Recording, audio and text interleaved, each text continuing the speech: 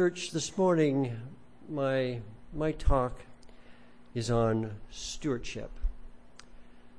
What is stewardship, and how does it affect the members of our church? Before I start, let's just bow our heads for a word of prayer. Heavenly Father, I thank you for this opportunity to present the message this morning. Heavenly Father, I ask that you anoint my lips, that my speech may be audible and clear, and that you may be glorified. And I ask this in the name of Jesus, our Lord and Savior. Amen. Well, to begin with, we are all stewards, aren't we? Can you all hear me? Should it be a little louder? Let's ask ourselves the question, how is man related to the possessions of God? If they do not belong to us, what is our relationship to them? Yes, we're all stewards. In Luke 12:42, Jesus speaks of the who then is that faithful and wise steward whom his master will make ruler over his household.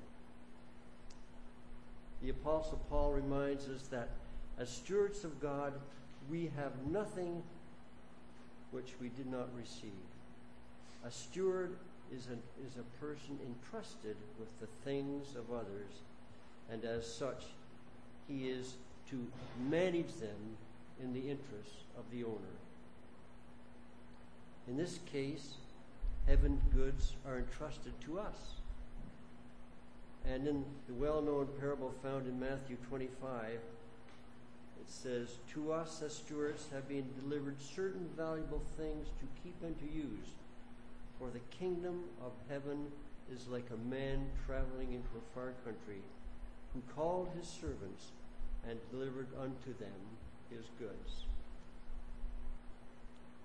When doing research for this presentation, I discovered an excerpt from the Review and Herald dated December 7th, 1886, and of course by Ellen White. Well, she stated, "God is not dependent upon men for the advancement of his cause. He might have made angels the ambassadors of his truth. He might have made known his will as he proclaimed the law from Sinai with his own voice. But in order to cultivate a spirit of benevolence to us, he has chosen men and women to do his work.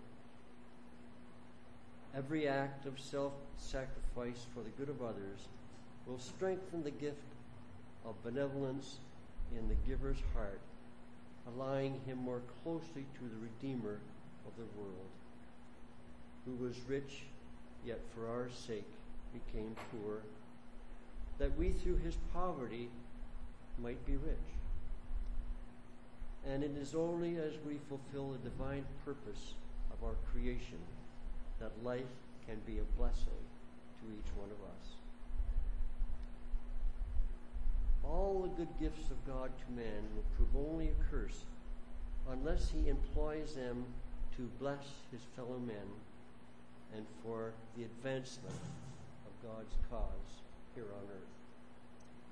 The obvious question now is, what is the requirement of a steward? Well, first of all, faithfulness. The Apostle Paul says, "It is required in stewards that a man be found faithful," found in Corinthians 4:2. In Luke 16:10, our Savior declared, "He that is faithful in that which is least is faithful in much."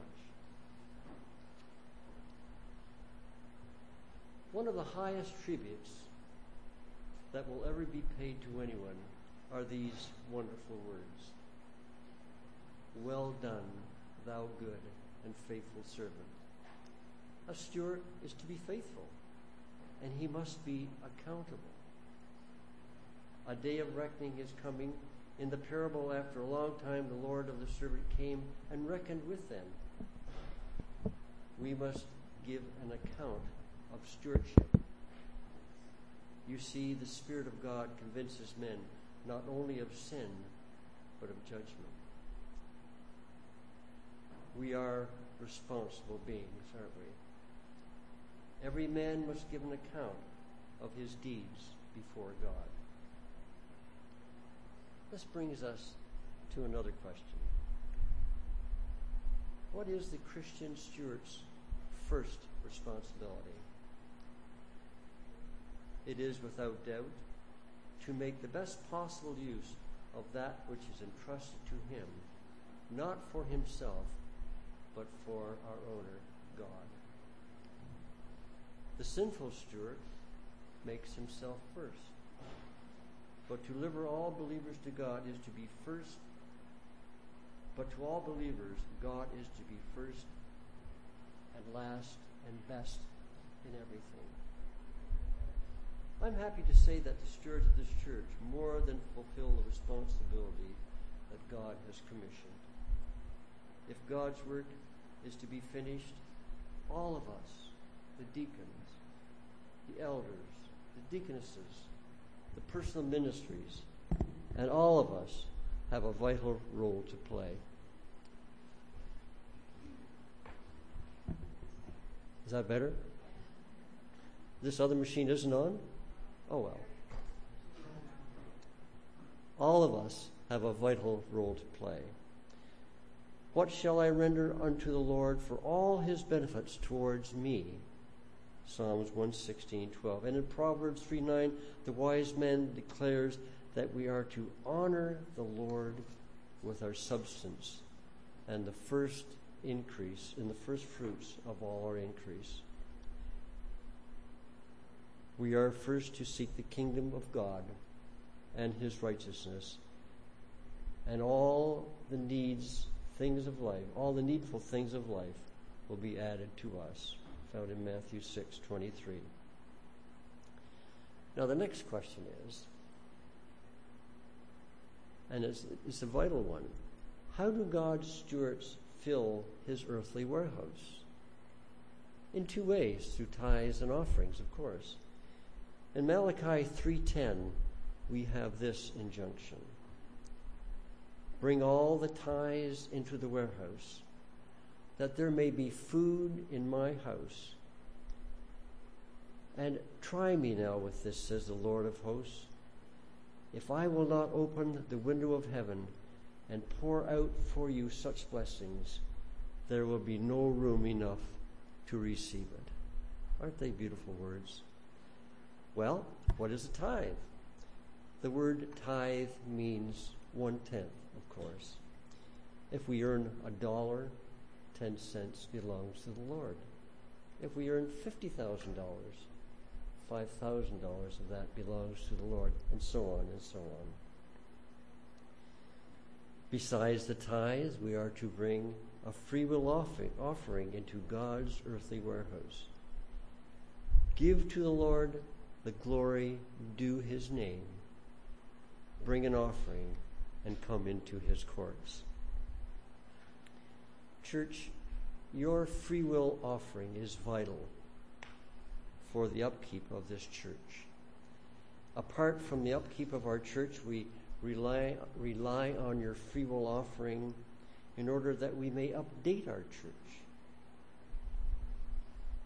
A church that was built in the mid-60s requires a great deal of restoration today. Just to give you some idea, but I won't dwell on it. Our church is faced with updating our kitchen. It's the original kitchen, built in 1966. Replacement of the carpet in our sanctuary, and replacing that wooden sign out there with a digital one. These are very realistic goals, but we rely on you. And these projects couldn't be undertaken without your free will offering and support. All of these are must-do projects in order that we maintain the beauty of God's dwelling place. in the wilderness, which was a shadow of the real thing, was beautiful according to God's plan, because it was the dwelling place of God's glory here on earth. In commissioning his disciples to go into all the world and preach the gospel to every creature, Christ assigned to men the work of extending the knowledge of his grace. But while some go forth to preach, he calls upon others to answer his claims upon them for offerings with which to support his cause in this earth. He has placed means in the hands of men that his divine gift may flow through human channels in doing the work appointed to us in saving our fellow men. This is one of God's ways of exalting man. It is just the work that we need, that man needs, for it will stir the deepest sympathies of his heart and call into exercise the highest capabilities of the mind. Every good thing of earth was placed here by the bountiful hand of God as an expression of his love for all of us. The poor are his, and the cause of religion is his. The gold and the silver are the Lord's, and he could rain them down from heaven if he chose. But instead of this, he has made man his steward, entrusting him with means not to be hoarded, but to be used in the benefiting of others. He thus makes man the medium through which to distribute his blessings on earth.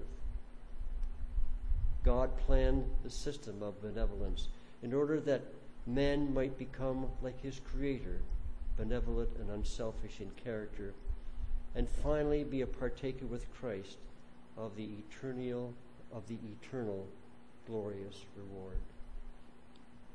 Ellen White also wrote in May 16, 1893, "None can enter heaven whose characters are defiled by the foul blot of selfishness." We should never forget that we are placed on trial in this world to determine our fitness for the future life.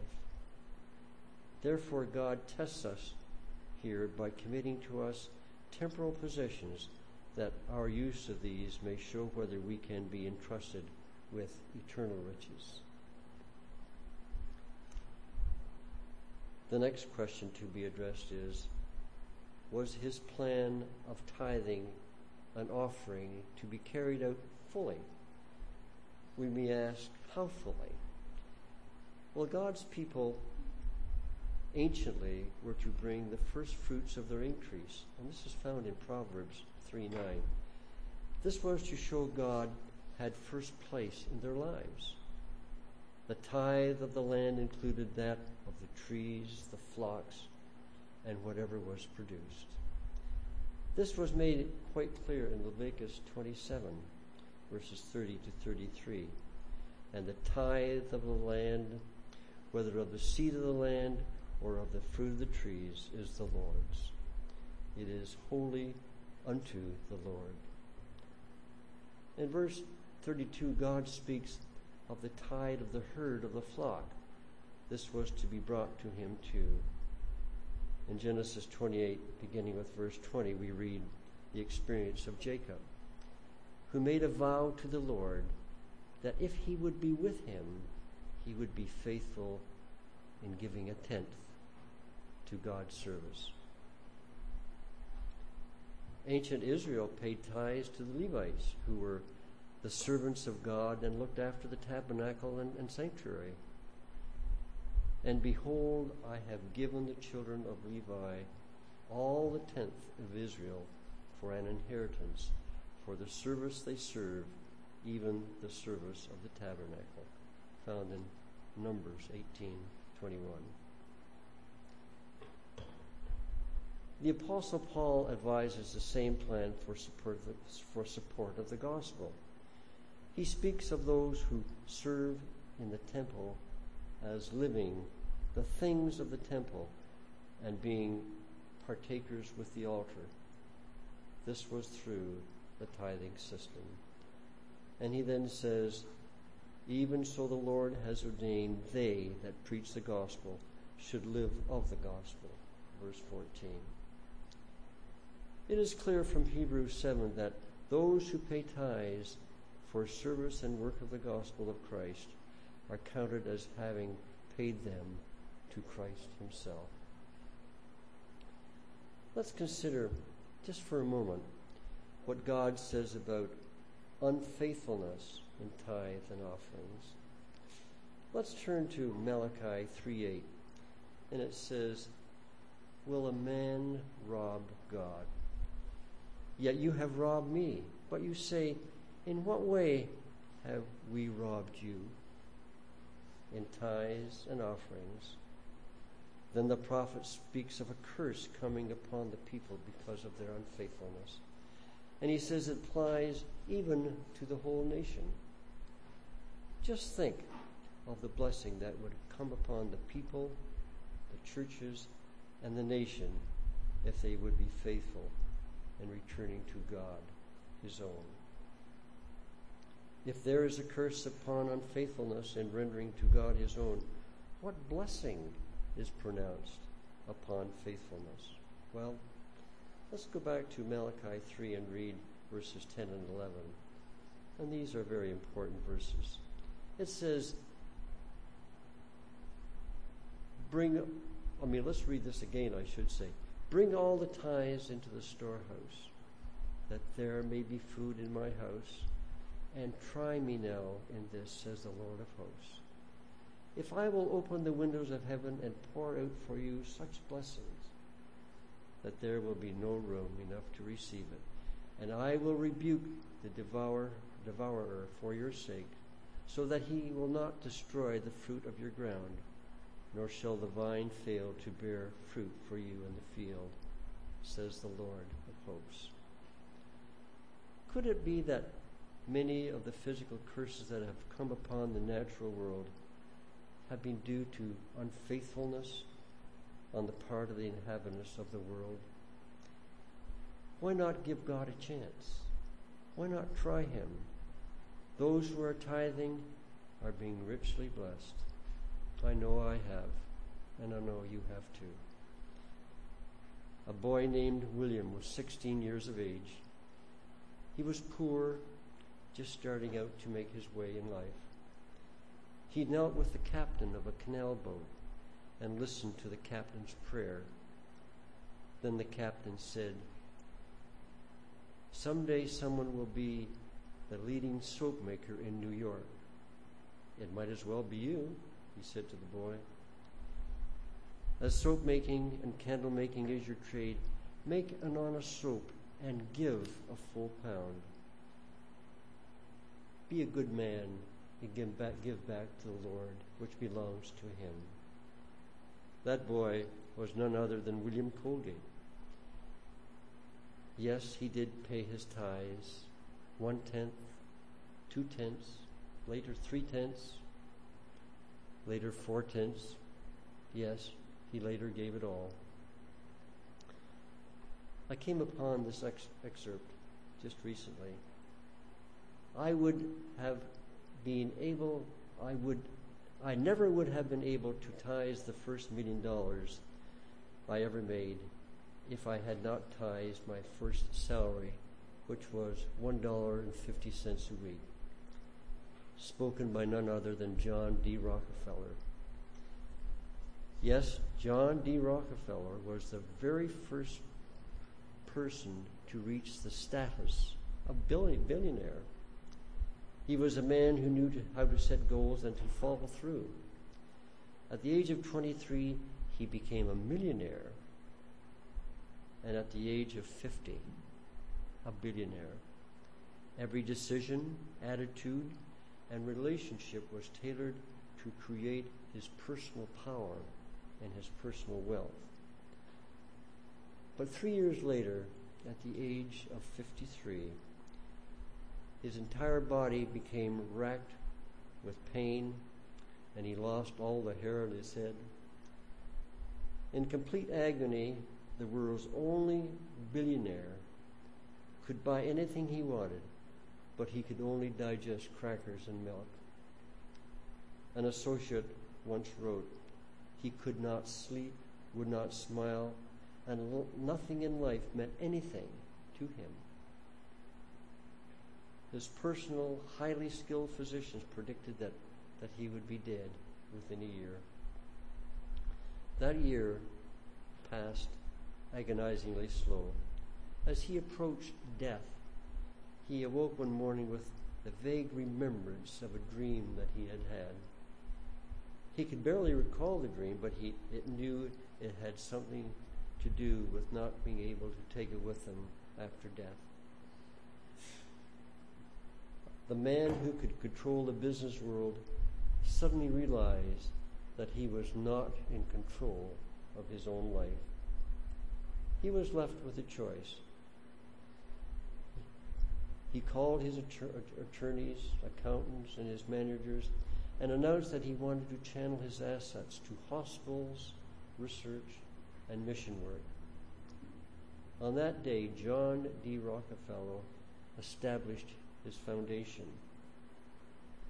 This new direction eventually led to the discovery of penicillin, cures for strains of malaria, tuberculosis, and diphtheria. The list of discoveries resulting from his choice are enormous. But perhaps the most amazing part of Rockefeller's story is that the moment he began to give back a portion of all that he had earned, his body chemistry was altered so significantly that he got better. It looked as if he learned gratitude and gave back from his wealth. Doing so made him whole. It is one thing to be healed, but it is another thing to be made whole. Rockefeller died at the age of 90 years old. Someone once said, stewardship is God's blessing to each of us, to help us with our problems of our selfishness. There was an inscription found on an old English cathedral which said, what I spent, I had. What I saved, I lost. What I gave, I have. What I gave, I have. I like that. I came across an article in a book of short stories. Maybe you've read this book by Bob Gass. Oops. They are one-page stories, and they're Bible-based, and this one is very interesting, and I'd like to share it with you. And it's called Financial Amnesia. In Egypt, God's people lived as dependents with no ability to improve their lot in life.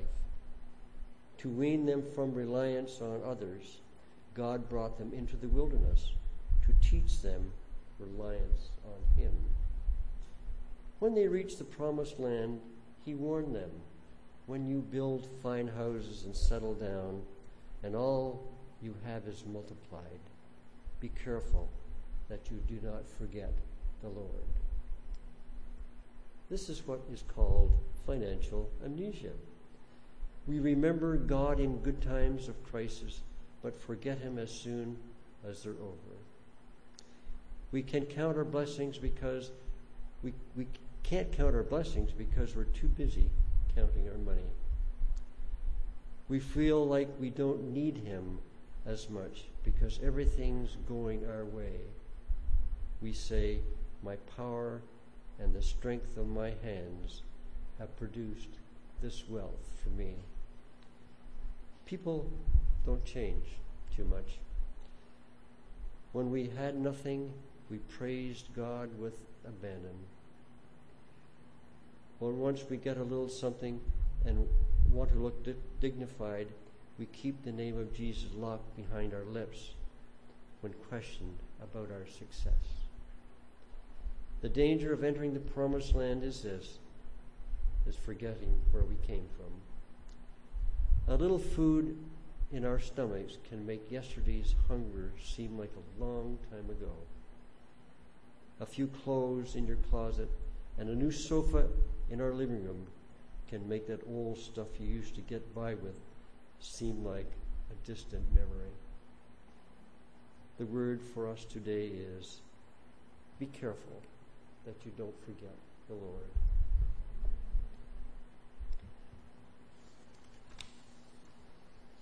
The Apostle Paul tells us it is more blessed to give than to receive. But this I say, he who sows sparingly will also reap sparingly, and he who sows bountifully will also reap bountifully. So let each one give as he purposes in his heart, not grudgingly or of necessity, for God loves a cheerful giver. Found in 2 Corinthians 9, 6 and 7. If all professed believers were faithful in tithes and offerings, churches would be adequately supported.